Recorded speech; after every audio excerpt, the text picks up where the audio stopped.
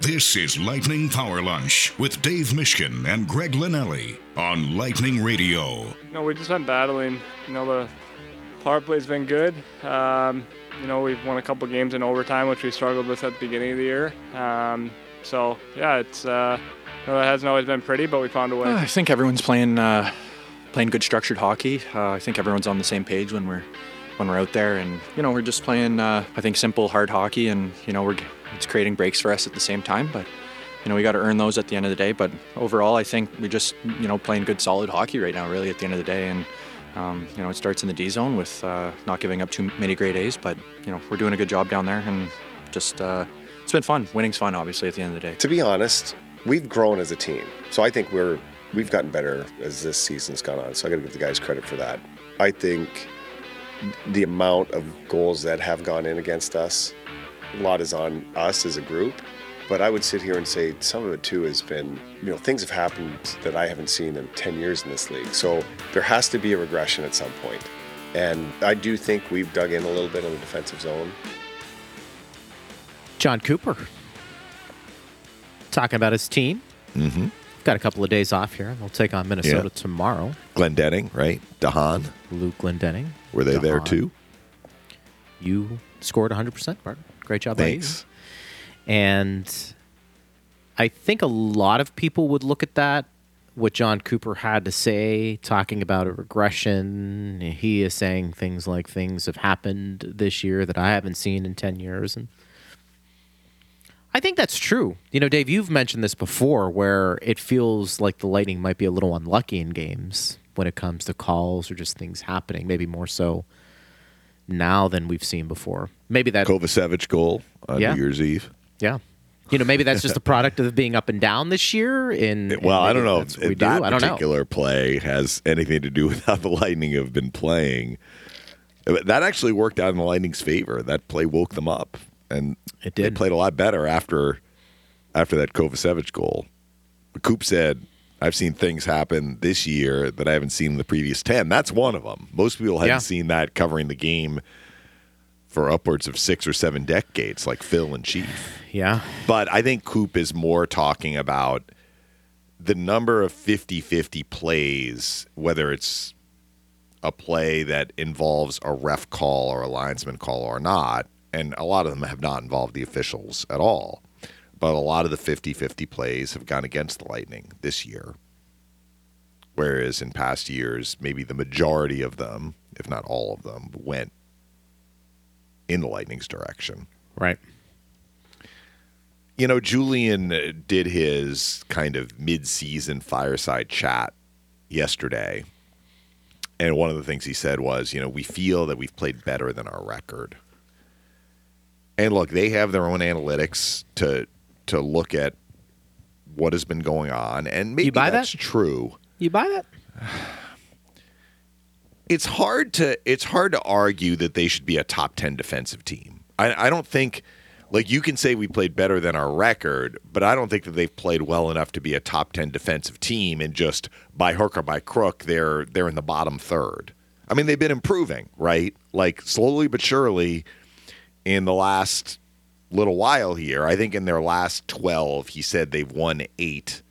Am I getting this right? That part is right. So they're 8-4 in their last 12. I think their goals against is averaging under 3 in those 12 games, and that's good. That's a step in the right direction. But I don't know that they've defended well enough to be where they want to be in the standings. But they still have whatever it is, 38 games left to improve those numbers, right? And see if they can get better. As we speak this morning, the Lightning are 26th defensively. Now, there are a bunch of teams within a stone's throw of them that if they string together some more games where they're allowing 1 or 2, they'll pass those teams, all the things being equal. What's interesting, so we'll see. All the metrics you just gave, the Lightning have a -3 goal differential. They're the only team right now currently occupying a playoff spot in the East that is minus in that department. And I would say this. I will look at this, the glass half full. through 44 games, the Lightning haven't been at their best, but they're in a playoff spot. Yes. With everything you just said, I actually think those defensive numbers that you just mentioned probably, again, speaks to the goaltending being better than what the numbers show. Because how in the world would you look at that and say, they're in a playoff spot being so poor defensively? I don't think anybody, again, we have made this point 20 games into the season when Johansson was playing. The Lightning's defensive issues, and you put the goaltender with that category, are beyond the goaltender not making a key save here and there. Has Vasilevsky let in a few more quote-unquote soft goals this year compared to years past? Dave, I'm sure there is a metric and some film the team has looked at. They probably can give a better argument or case as to why or maybe not. My eye test says I think he probably has this year. But collectively speaking, the fact that the Lightning have a poor goals against, and I don't think it's really directly related to the goaltending being poor and that they're in a playoff spot, maybe to John Cooper's overall point, I think things could turn the other way. You can call that hockey gods, you can call that puck luck, whatever that is. The fact that they've been able to be basically 500, 44 games in, and have a playoff spot, I actually think is pretty remarkable. And you've got to think this team has some better hockey in them. Now, maybe this 3-game win streak turns into a 7. Right. And I think that's what we're hoping for.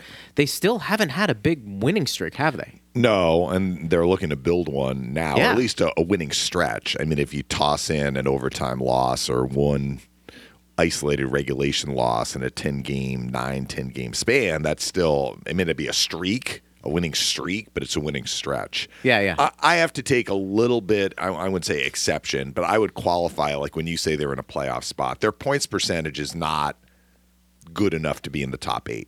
So, like, teams still do have games in hand on them, and if that leveled out, they might find themselves out of the wild card. I mean, we're going to have to wait and see as these other teams make up some of the games in hand. But your point about the goal differential is a really good one, because I'm looking at the standings right now in the East, and I'll look at the West in a second, or talk about the West in a second. There are, of the 16 teams, there are 8 teams with a positive goal differential and 8 teams with a negative goal differential. 7 of the 8 teams with a positive goal differential are currently in a playoff spot. And I'm going just off the standings. I'm not looking at points percentage. The Lightning are the one team with a minus goal differential, and it's -3. So, it's not -30. But they are in the second wild card. The one team that's out of the playoff mix in terms of below the playoff cut line with a positive goal differential is Pittsburgh. They're +16. +16 is better than some of the teams that are in a playoff spot. So they've just had kind of a confounding year, but the other teams all have substantial minuses. The only team that's close to the Lightning in the East is New Jersey at -2, but I'm seeing like Washington -24, the Islanders -20, Montreal -28. And then on the other side of the ledger, the Flyers are +10, Carolina's +16. It would figure if you're scoring more than you're allowing, you should have a better record, right? But it's interesting how that's almost a direct line. If you have a positive goal differential, you're going to be in a playoff spot. If you have a negative goal differential, you're not. And the same is true in the West. So the 8 teams that are currently in a playoff spot in the West all have a positive goal differential. There are more than 8. So Arizona is at +2, and they are out of a playoff spot right now, and Calgary is dead even, and they're the 9th seed. The other teams are all minus. So it's really interesting that you brought that up, Greg, because that is a very good indicator. I've talked about your team defensive numbers, which is tied to your goal differential, certainly. But like Washington has kept the puck out of the net pretty well this year. But what did I say? They're -24? Yeah, they're -24 in their goal differentials. They just haven't scored at all.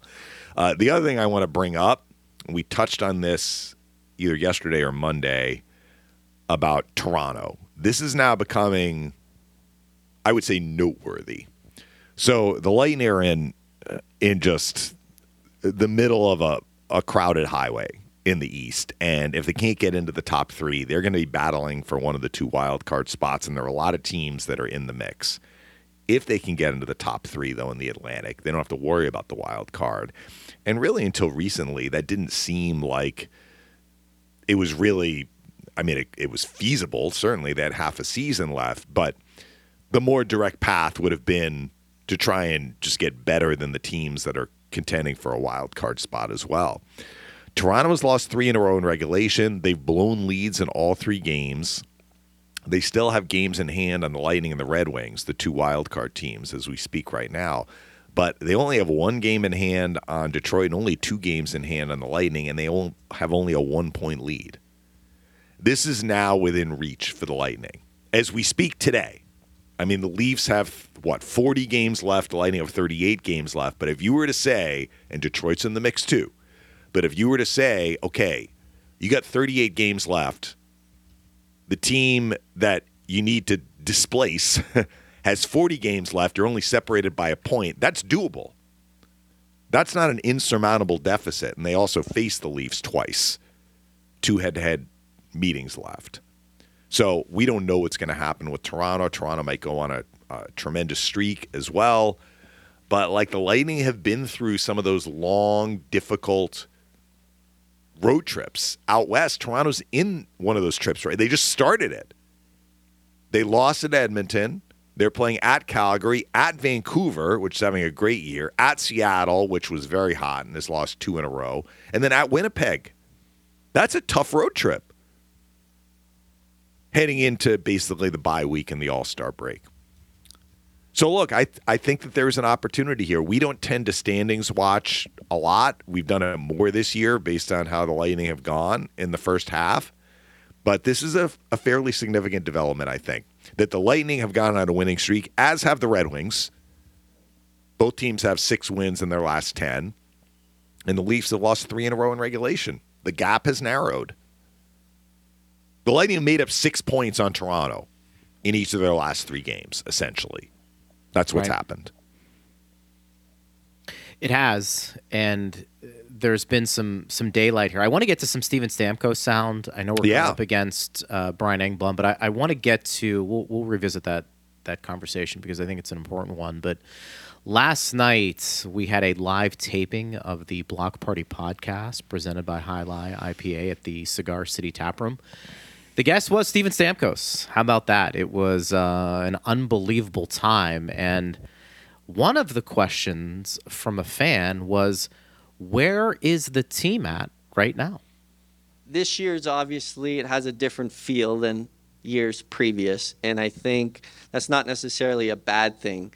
We haven't afforded ourselves some of the cushion that we have in the past, where you can go on a little bit of a dry spell and not collect points and still be comfortably in a playoff spot. But there's also a part of you that you're engaged in every single game from here on out. We don't have the luxury not to be. And sometimes that can bite you, where it has in the past where we didn't play meaningful games. We don't have that excuse anymore. Right. Each and every game down this stretch, and you try to not look too far ahead. You kind of break it down into, 5-7 game segments where you want to get this many points, and that's going to get you in a spot. So we've talked about recently this homestand, and we've done our job, and now we got to do it again before we go on this road trip. But there's more at stake each and every night when you're in a position like we are. And listen, we've dealt with our fair share of injuries this year. Obviously not having Vasi at the beginning. Joe played amazing for us, gave us a chance. But, Vasi comes back, and it's like everyone wants the big cat to just be stopping everything. We're spoiled. Right? And let me talk from experience. When you're coming back from an injury, it's tough. Yeah. And you can tell he's getting into his groove now. And, some of the young guys that have come up and surprised us. Yeah. That's what you need as the season goes on is, just that push sometimes. And I think like I said, we got a little, I don't know if you want to call it humble pie at the beginning of the year, but just, it's not as easy to just go into games and just expect to win because we're the better team. You have to go out there and things aren't going to be as smooth as maybe they were in the past, but who cares? Sure. Let's go and work, and we have to be better in areas maybe that we didn't have to rely on in the past and be better at them now. And it's just, it takes everyone. And as we've seen, like we talk about at training camp, there's going to be a lot of guys that come up into this lineup, and the goal doesn't change. It's get to the playoffs. So it's going to be a little harder than it has been in past, but we all believe in that room that we're a playoff caliber team. And you just look at last year and what the Florida Panthers did. Yeah, amen. They got in the last day. Yeah. And they go to the final. Like, I have total confidence in our group that we get to the playoffs, we can make a run. Game on, baby. So Well, we need to just make sure we get there. Yeah. That's kind of what we said. I mean, overall, picture when it comes to the Tampa Bay Lightning is get in the playoffs. And I think this team over the years has earned the benefit of the doubt that they'll make some hay. Now, look, every team every year is different, and this one might be different. I fully acknowledge that, but I do think we had the conversation with Dan Rosen yesterday about just playoff hockey is a lot different than regular season hockey. There are some teams who are actually built for the regular season and not the postseason. I think when you have a goaltender of Vasilevsky's capability partner, there is that chance, and we just talked about the goaltending during the first 10, 15 minutes of the show, that if you believe Vasi's not been Vasi-like up to this point, eventually he will, because great players usually go back and revert to what they've been. Then that maybe does coincide with the Lightning having a long winning streak in the regular season and potentially Vasi playing well at the right time. And when he's doing that, probably the team's playing well at the right time. Yes. And No that was doubt. Steven Stamkos with the boys yesterday, and that was a lot of fun to listen to that. Maybe we'll play that again at the end of the show. I don't know. What the heck? Brian Engblom, Lightning broadcaster and former NHLer, Stanley Cup champ. We always appreciate him joining us on the show. Is with us here on Power Lunch on Lightning Radio. Brian, great to be with you. We just heard Steven Stamkos. He was on with the boys yesterday for the Block Party podcast, and he was talking about, look, he knows how difficult it is to come off an injury and work yourself back into shape. I know you didn't play goaltender, but you've been around a lot of them. Do you feel like that is one thing we have to keep in mind when it comes to Vasi, is that he is working himself back into not only game shape, but his elite level shape, and that we still haven't seen the best from him yet, and eventually he will or should get back there sooner rather than later? Yeah, for sure. I believe all of that. It is really difficult to jump back into the blender, when everybody else, and it's a blender. Once the league starts going and you played a game or two in October, the season just started, it is like a blender, and it's just going round and round and round at high speed. And you're in it and you're part of it. So it's from training camp, the first game to the 10th game to the 20th game and so on. You're just in it, and it's a blur. When you are not in it and you jump in, like Vasi had to, like anybody who's been injured, especially for more than, I'd say, a week, it's really hard. And he was out for a long time. So it doesn't matter what position you play. I don't think it matters at all. You have that rhythm. You have individual, how should I put it, your skill set. Getting your skill set honed is obviously much different for a goaltender than it is for a forward or a defenseman. But still, the stamina that they need, literally the up and down and tracking the puck and the traffic in front of you, all those things that some of them are small, but they all add up.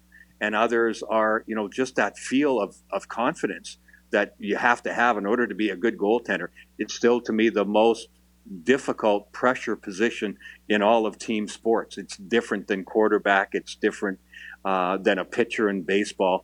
I mean, a goaltender makes a mistake on the slightest little shot, and it's in the back of the net and the red light's on. So there's a lot of pressure in that position, and Vasi's built for it. But yeah, we have to give him time legitimately to get back to that high level we're so used to seeing from him. Brian, in the last 5 games, we've seen 5 players make their NHL debut. 4 of them have been defensemen. And I'm just wondering if you could run down your impressions of the 4. Lilleberg, who has come up and stayed up, but also we saw Declan Carlisle, Max Crozier, who was down and back up, and Jack Thompson. Yeah, Carlisle, Crozier, and Thompson, I would put them sort of at the same level. I thought they did a real nice job. Thought they played with some confidence and some poise, and that's what you want to see from young guys coming in. There's a lot of nerves, an awful lot. And your biggest job as a kid coming in is you're trying to hide them. And sometimes you're trying to hide them from yourself as much as from anybody else. You're playing with players that you know are star players. And there's intimidation even on your own team that sometimes people don't understand. You defer to them too much. Like if you get out there with Victor Hedman, you just automatically want, okay, here, Victor, here's the puck. And that's not the right play to make in a lot of circumstances. So it's about getting comfortable playing a 1-on-1, playing a 3-on-2 properly early in the game, making some contact, having a collision in a corner, having some coverage in front of the net. Pardon me. All those things. The first couple of shifts are really critical for young guys being called up, especially on defense, because your mistakes show up second most after the goaltender that we just talked about with Vasi. Second most. You make mistakes, it's a blunder that leads directly to a scoring chance. So you have to be careful. And not making mistakes is your first job when you get called up. Making good plays and solid plays is what you show in order to be able to play again the next shift and the next period and maybe the next game. So I think all of those guys, I could lump them together and say those 3 were good. Lilleberg, for me, was a little extra. I've liked him. I've said that to you, Dave, over the last couple of games when we've been talking about the players. You said it. And he literally has made an impact. Like, what's his strength? His strength is he's damn good at one-on-ones. Like, I'm really impressed by that. And it seems like a mundane thing sort of to say, but it's not. And I hope in some ways the way he plays physically and the way he challenges the guy coming at him and he finishes his play against him and doesn't fish around for the puck. And, of course, the big hits, solid hits that he's made have really, garnered some attention. I hope that rubs off on others. I've been impressed. At the same time, he's shown what once in a while it's been a little overly aggressive, but I would rather that than the opposite, sitting back in a shell and not doing anything, being afraid to make a mistake. I think he's walked the line of that pretty darn well, and I've been impressed with him probably more than the others. Brian Engblom joins us here on Power Lunch on Lightning Radio. The depth on the back end has been intriguing. Brian, what do you make of everybody being called up on the back end over the last week or so? Is it rewarding guys for their good play down in Syracuse? Is it showcasing some of these players to other teams in case the Lightning do want to make a trade? I understand maybe it could even be a bit of both. Is there one you kind of lean towards more than the other? No, not without more information. I think it is both. I think that it's got to be pretty exciting in Syracuse right now, and that's a great thing. Organizationally, it's great. You do your job and you play well, you get a chance. And that is very encouraging to everybody in Syracuse. And so that ups the ante for how the players are playing down there, too. So their interest gets piqued in the middle of a very long season down the American League as well, too. So that's an advantage. So depth-wise and organizationally, it's really good. It spurs on momentum. At the same time, the obvious part is, they want to see how these young guys take the next step. Okay, you've done well in the American League. Now you're up against the best players in the world. How quickly can you adapt? And the fact that the way the season has gone for the Lightning, I think you can't help but say it's saying to the existing players on the team, hey, things are not going well, and we don't just stand pat. We're looking at everything all the time, and this is kind of a reminder. And at the same time, games are being scouted all the time, and I can't help but think, I wonder who else is watching. And so GMs around the league, not just Julian Brisebois, but every team around the league, GMs say it for the reason. They say we're always interested in making the team better. And when your team isn't doing very well, you're expected to look around even more. And you want to look around even more. Like, what have we got here, and what's gone sideways compared to what we thought that we had at the beginning of the year? And that is how a GM has to think in my book. So I think all of those things are coming into play with respect to these players coming up from Syracuse. Julian met with the media yesterday and pointed out that, I mean, the Lightning have won 8 of their last 12, and of course they have the current 3-game winning streak. Going back over to these last dozen games, what have you liked about the Lightning's game? How have they been able to win 8 of 12? Well, the biggest thing certainly has been cutting down on the glaring chances against. They had so many in the first month and a half, especially. I mean, just so many glaring chances, that confusion, not paying attention. I mean, all those things. Anything you can attribute to poor play, I think you saw it all multiple times in the game. Not just the same players all the time. Sometimes the communication between forwards and D. Sometimes the D between the two of them that are out there. Positioning. Not just plain not good coverage, not concentrating on the right thing, all those things. They were all prevalent. And so cutting down on that and just good old-fashioned hockey sense stuff and paying attention to detail, meaning, and sometimes I use that football phrase, blocking and tackling. Because sometimes I think it describes it more. It gives you a different sort of fresh look. We hear that in the NFL all the time. Coaches saying our basic blocking and tackling is terrible. And basically, that's what we're talking about here. It's basic stuff. It's basic coverage. Were you just standing beside a guy in front of your own net? Or did you actually have his stick tied up? Were you prepared to actually defend him when the puck came? No, you weren't. No. And you were 2 or 3 steps away. No, you didn't pay attention. All those things were happening. And so paying more attention and giving up less defensively has definitely been it. As the season has gone on, it's gotten better. It's gotten more firm. And maybe that's the best way. It's gotten firmer as a group, that as the play is coming towards them and coming into their own end, they're playing with a more firm defensive posture. And defense is a lot about will. Offense is about skill, but defense is about will and paying attention to details. And that means the things that I just talked about. And I think you're just seeing that at a better, higher level more often as the season has gone on, especially over the last dozen games or so.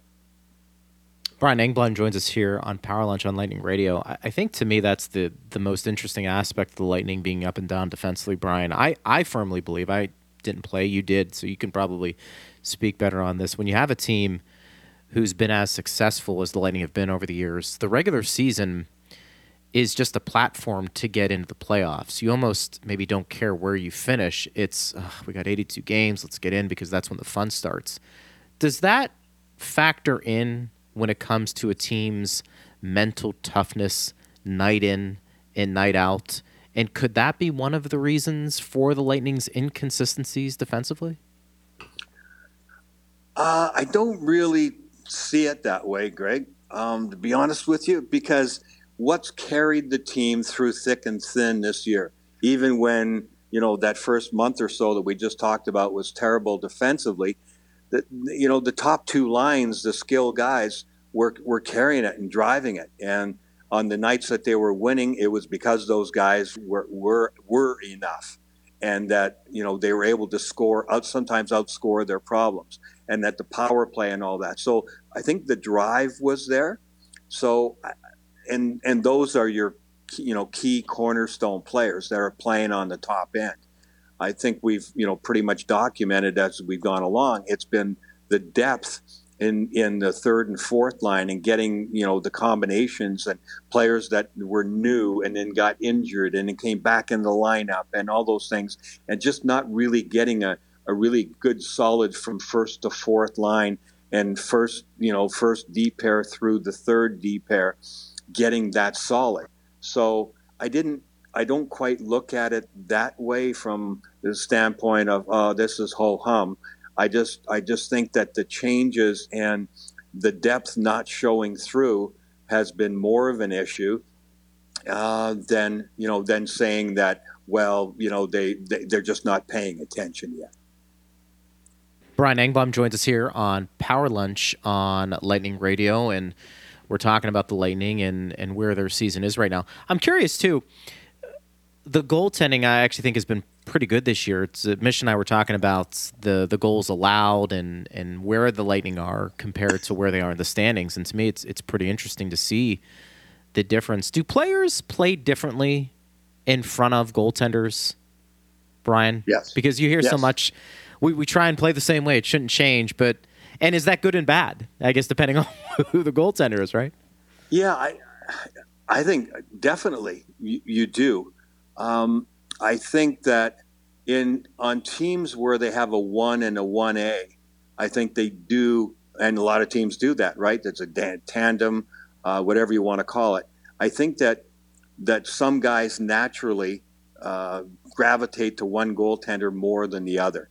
I've never been a huge fan of the tandem goaltending. I always think that that's the alternative plan because you don't have a guy who's grabbed the net and have a number one guy.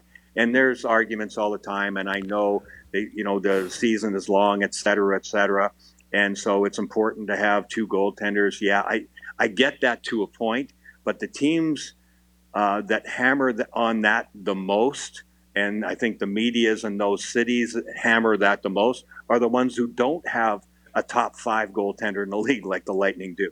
When you have one of the top guys, you don't talk like that. Vasilevsky's the number one guy by far, and everybody in the league knows that. So you have maybe a top 5 or maybe 6 guys in the league who can say that, and the other guy is the other guy, and there's nothing wrong with that. And then all the other cities, you have tandems, and then coaches, I think, down the stretch, cross their fingers and hope that one guy grabs it and goes, right, to the end so that he doesn't have to think about that in the playoffs. Who am I going to play? Look at the Boston Bruins and the record-setting season they had last year. And they have, widely considered the top tandem group in the National Hockey League, and I would agree with that. And then they went with Ullmark, and it wasn't working. And then they switched, I think, in Game 7 to Swayman, and then, of course, they lose. And right afterwards, the coaching staff is saying, well, I wish I hadn't done that. That's old school thinking. He was thinking, okay, I went with the one guy, but no, we have to go with our tandems. And so then he's got to decide every game, okay, I guess I got to switch back and forth. I wouldn't want that if I was a coach. Coop doesn't spend, I've been saying this for years, Coop doesn't spend 20 seconds thinking about who's in goal in the playoffs, right? He doesn't think about it. He doesn't have to. He's got enough to worry about. That's a real blessing. When you're going, okay, do I have to flip a coin? Do I rotate? Whatever. But I think invariably that teams do play better as a rule. There are exceptions, I guess, to everything. But I've always felt like teams tend to play better in front of one guy than the other. Let's say I think that some make saves at key times better than others. There are certain obvious things that maybe one guy's a really good puck handler and the other one's so-so. Well, that makes a big difference to defensemen in general in their own end because, okay, I've got to be more efficient. I've got to come back for more pucks with this goalie B in there because he's lousy with the puck. So I got to go back and get it. Whereas the other guy, okay, I can drift off into the corner. He'll play it to me and away we go. So there's basic things that happen like that depending on which goaltender is in. Brian, the Anaheim game, were you behind were you by the benches or were you upstairs? Yeah. No, I was downstairs. You were downstairs. Okay, I want to ask you about the after effects of the Lilleberg hit. So Greg and I have talked about why do players have to answer for clean, hard checks? And usually they do. Lilleberg didn't in the Anaheim game. But what was the temperature like on the ice? Do you think Anaheim wanted to engage him in a fight? And maybe why didn't that happen? Well, yeah, first of all, it was a clean hit. There was nothing wrong with it. And I burst out. I just went, whoa, because I could feel it down there at ice level. That was an old-fashioned Rob Blake kind of style hit, coming across and covering. He comes across, covers 10, 15 feet sometimes. That's not the first time he did it, and just unloaded. And that was a big-time hit. It is strange to me, but it's the evolution of our game that there seems to be an understanding amongst all the players in the league that we don't hit in the middle of the ice. Now, there are a handful of players like, a Radko Gudas or one of those guys, or Trouba on the Rangers, who will be the exception to that. But there are very few exceptions. I mean, there is none. Dave, I've said this to you before. If Rob Blake and Scott Stevens were still in the league, they'd line the ambulances up outside. They'd be carrying guys off on stretchers like you read about, because players crisscross and dive back and forth at speed at the blue line and just inside the offensive blue line, because there seems to be this understanding, and players don't plan for hits in the middle of the ice. They play the puck and they play the position. It's the evolution of the game. But this kid comes in, Lilleberg, and he goes, this is how I play, and he lays a big body check on. Now, Ross Johnson came over at the first TV timeout, and he stood at the red line and yapped at Lilleberg, who was right beside me at the end of the bench. This is the second period. So he's at that end of the bench. And he's, MFing him and whatever, and just getting in his ear. He just talked constantly. I get what he was trying to do. He was trying to intimidate a kid he'd probably never seen before, and who lit one of his players up, going, okay, kid, you do that again. I'm sure it was threatening. I couldn't hear everything he was saying, but I didn't have to. He was just trying to light him up and test him to see, are you going to do it again? Because I'm going to be right here.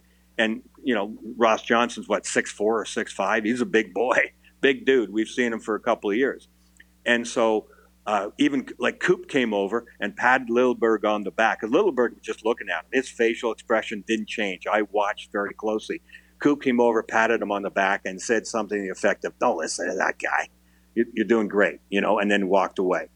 And then the next time out, I think it was, Stammer came over and went right to Ross Johnson and was talking to him. And again, I couldn't hear the words, but good on Stammer, just saying, all I heard was Lilleberg, the name Lilleberg from Stammer. So he's saying, hey, the kid's up here, he's playing, blah, blah, blah, like, whatever, we'll be with him. Again, I didn't hear all the words, but I could tell by the demeanor. And Johnson listened to him and yapped at him a little bit. And guess who was only about 8 or 9 feet away? Austin Watson, which is his job, just overseeing the situation. He just looked at him. He didn't really say anything. He let Stammer talk, but he wasn't going to let any one shove by Ross Johnson would have had Austin Watson in there in a heartbeat and throwing him pretty thick and fast. So it's kind of, whether you like it or not, that's the whole situation from what I saw from very close up, because it all happened right in front of me. So, yes, it is strange that players, have to react to a good hit, but players don't even know what a good hit is anymore. They don't, because, as I said, they don't see it in the middle of the ice. And so they don't know until maybe after the game whether it was a good hit or not, especially if they see their guy down and hurt. There's a natural reaction to say, our guy's hurt, must have been bad, or I want revenge.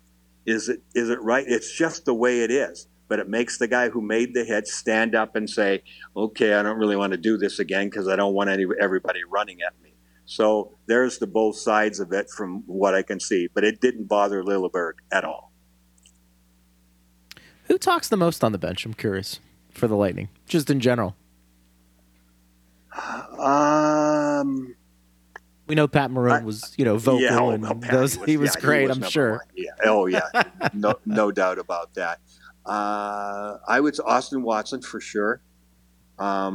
His funniest line was against Florida when that Cousins, who's a a real disturber out there for him, and he had a couple of big hits. And he was yelling at the bench about something, and Austin Watson came to the end of the bench, and he's just they're screaming at each other. He goes, "Oh, buddy, you think you're something? I got the same number of points as you, and I don't even play much." And I was laughing my ass off. I mean, it was so funny, and Austin Watson's like that. It was great. He makes fun of himself, but oh yeah, he steps in, and he's definitely got some Pat Maroon in him. I would say Hagel and Paul also aren't shy in that department. I would probably put those guys right there, but Patty was definitely the best, and Corey Perry had always some concise, slicing words when he was here too. How important is that to a team, and more specifically to this year's Lightning team? We fielded questions from fans wondering if removing some big personalities, and I think it's been mostly Maroon that the fans are thinking of and talking about. Yeah. Maybe the Lightning are missing something this year. Do you get the sense that they are missing something or not? And kind of the second part of the question, how important is that both on the bench and in the room to have vocal guys like Maroon? Yeah, it's very important. Patty took care of a lot of things, that all the things that we're just talking about.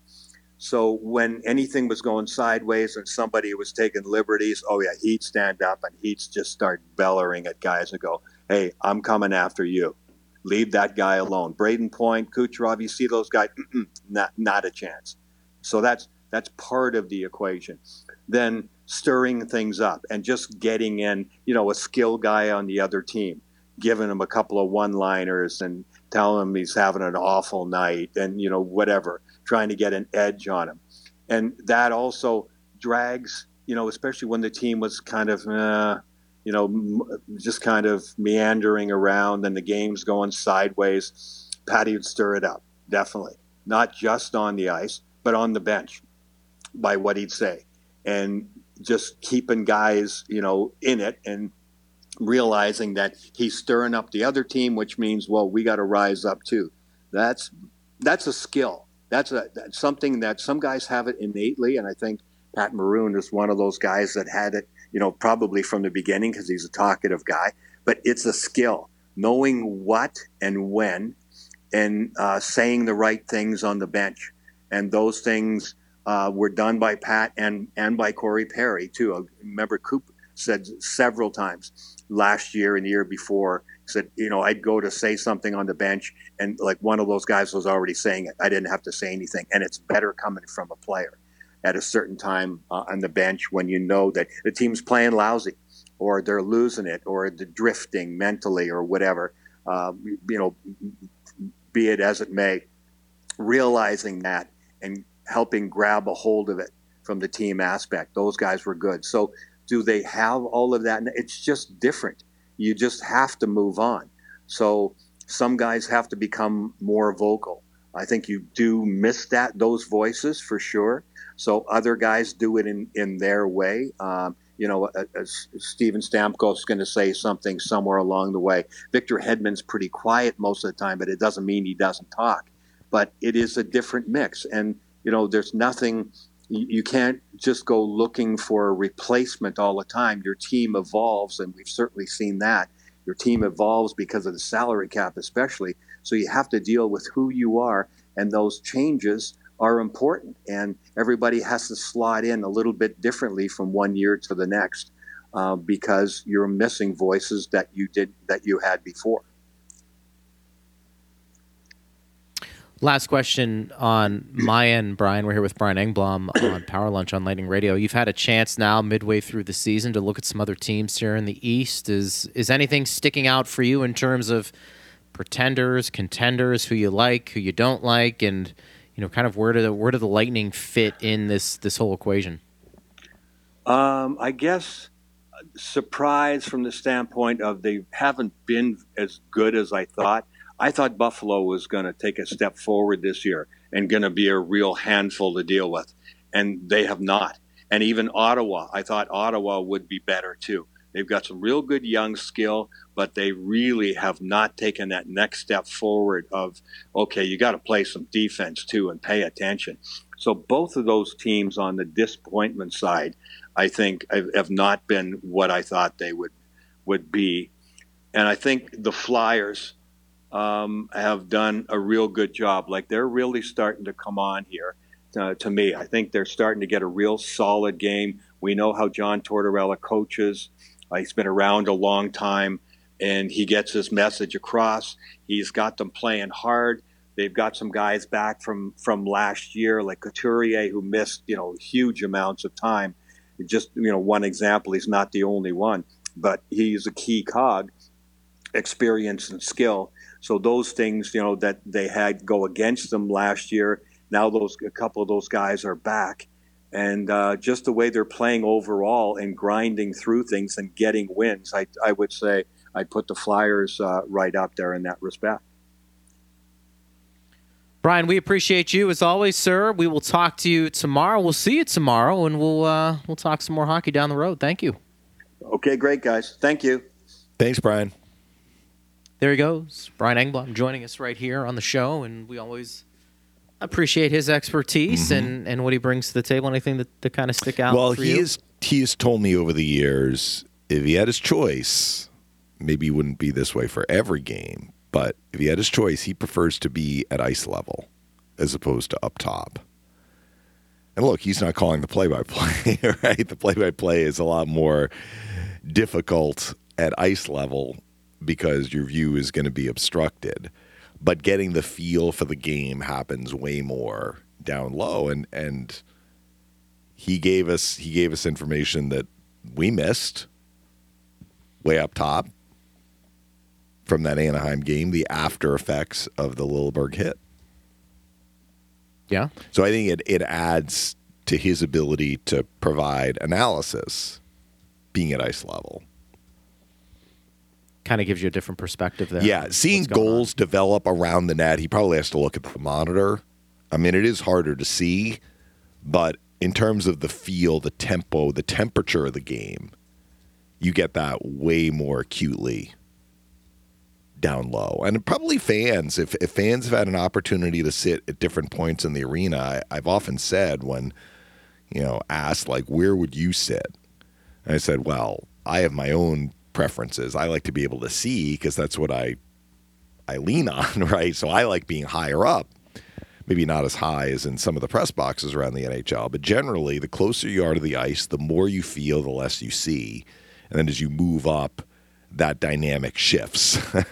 So that if you're up where you and I and Phil and Steve are, you're going to see really, really well. But sometimes you lose a little bit of the feel of the game that you would get if you were closer. For sure. So it's all your personal preference. He did say you do play differently in front of different goaltenders. Yeah, he said that too. Which I thought was pretty interesting. So, something to keep in mind. And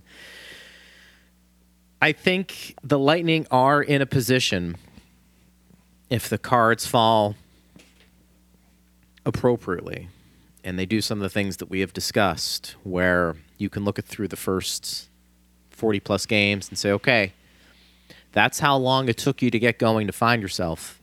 Now let's get going and make a push. And I think that's what we're all hoping for, Dave. And I'm hoping that is the case. Well, as it relates to tomorrow's game, the Lightning have a chance to complete a perfect homestand. That would be great. But it does look like Chernak, who didn't skate again today and has not skated since his last injury, is going to be out. And Sergachev and Fleury, Julian Brisebois said, probably post-All-Star break. In fact, definitely post-All-Star break at the earliest, which is early February. The Lightning resume their schedule in New York against the Rangers on February 7th, I believe. So for now, it looks like the Lightning are going to be putting together a lineup that includes, certainly a handful of guys new to the NHL. We should mention that they did recall Merila, so they sent down Gonsalves prior to the Monday game that Syracuse had, which was an afternoon game. Syracuse won that game. The forward who came back up, though, was Merila. I think we talked about that yesterday. The other guys also came back up. Myers and Crozier, but it looks like based on how they ran the lines and the D pairings today, that Crozier's going to be in again. For sure. I'm wondering, do you think Lilleberg is making a push, or maybe he's already there, to be one of their 7 best defensemen? And do you think those discussions are happening right now? Or do you think it's too early still? Yeah, but the 2 bits of information that we can look at, has he played every game since he's been up? Yes. How much ice time has he gotten? Fair amount. I mean, he's not playing 23 minutes a game, but it's not like he's played a couple of games and they're whittling his ice time down. Agreed. Yeah, I mean, I think there's a strong push here, and I'll be curious to see how it does transpire, and we'll see how that plays out. Did we want to take questions? Well, I did see. Touch on something here? We were talking about Jay, who's a regular contributor. Yeah. Thank you, Jay, for providing this information because it clarified some items that I got wrong on yesterday's show. So apparently he knows the rules for about how long an organization holds a player's rights after being drafted. So apparently it's 2 years if the player is European or going the junior hockey route. It's 4 years so they go the college route. So look, 4 years makes sense if you're going to college and you want to stay the 4 years. What has happened though is a lot of players spend a year playing junior hockey in the U.S., usually in the USHL, after they are drafted. So that counts as 1 year of the 4. So if they decide to go to college and stay for 4 years, they can run out the clock. Now, Jay pointed out that junior players can also run out the clock. If they're drafted, they can re-enter the draft. If they're drafted at 18, they can wait it out and re-enter the draft at 20. And that was what I think I mentioned Blake Wheeler. I think Blake Wheeler did that. Most players, though, who are drafted, and if they are even close to a high pick, they're usually getting a contract offer. And as Jay pointed out, it doesn't make sense to turn down the contract, right? You can't do that with college-bound players, though, as we talked about yesterday, because they would lose their amateur status. A player playing in the OHL can actually get a contract, sign the contract. That's fine. They can keep playing amateur hockey. It's just the contract doesn't kick in until they turn pro. So that is a way that the team locks in the player before the clock runs out. And I guess, based on when Lilleberg was drafted, because he was the guy that we were talking about that started this whole discussion, Lilleberg was drafted in 2021 by Arizona, and I guess the 2 years passed, and Arizona did not offer him a contract. That's how the Lightning were able to get him as a free agent last summer. So thank you, Jay. Thank you, Jay, for all of that knowledge. Jay, it doesn't change my overall take, though, which is the college-bound player is receiving a benefit from the team that drafted him in terms of a developmental benefit, right? The team is investing time and energy in that player. And unlike the junior and European players where it's, 2 years and they can decide to not sign, or maybe the team doesn't offer them a contract and they can kind of re-enter the pool, this is a 4-year process. That's a lot of time and energy that the team is putting into this prospect. And then the prospect is basically saying, no thanks. I'm not crazy about that. Yeah, no, I'm actually in agreement with you on that one. Anthony says, to the Cooch topic from last show, most media and shows don't even mention him in the Hart conversation when they're talking about McKinnon's stats. Pretty ironic that the last time I heard his name in McKinnon interview with Elliot Friedman, he said Cooch is his favorite player to watch.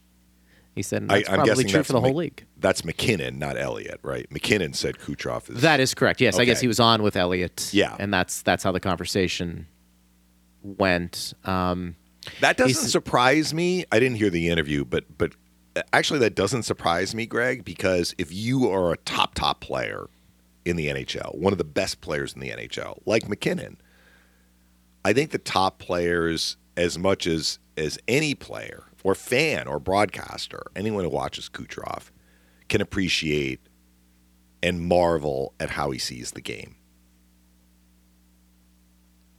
what would you say Nathan MacKinnon is among forwards, let's say? Top 3? Top 4? Maybe make the argument that number is a little too high. I mean, I think in the top 5 is for sure. Yeah, top 5 for sure. So he's looking at Kucherov and saying, goodness gracious, how does he see the ice that way? Or like, I enjoy how he plays because he sees everything. He sees like 5 steps ahead. I mean, Kucherov's one of the... That's why it makes sense to me that he answered the way that he did. He's one of the 5 best offensive players in the game, and look, he's arguably the best right now in the game. Anthony said, by the way, it's 4 years for European players, not 2. So that's Anthony. All right, well, then I'm utterly confused. So we have a disparity between Jay and Anthony. But that's why Be that as it may, Lilleberg became available. Yeah. And you know, it's not often that a player that is European who is still in Europe and hasn't gone to the OHL, because then the dynamic changes, would care if they were drafted by St. Louis or Colorado or Anaheim or whomever. If they want to get to the NHL, they're gonna go to the team that drafted them. That's usually the way it plays out. So I'm guessing Lilleberg's free agency was contingent more on Arizona than on him. I feel safe saying that. For sure. We appreciate you guys listening, even though sometimes that stuff. Yeah, we need who do we need in that? a draft / franchise holding the draftees' rights 101 class from somebody. Correct. I can find out. Next time I see and have a chance to talk to either Matthew Darsh or Julian Breezeball, Stacey Roost often pops in and says hello. Any of those guys would know. Yeah. That'd be great. All right, well, tomorrow we're going to be back at it, getting ready for the game tomorrow night. Lightning and Wild. Should be awesome. Fun. Thank you, partner. And thanks to Steve Versnick. Thanks to Brian Engblom. We always appreciate his expertise. And thanks to you for listening. I am Greg Linnelli. You've been listening to Power Lunch on Lightning Radio.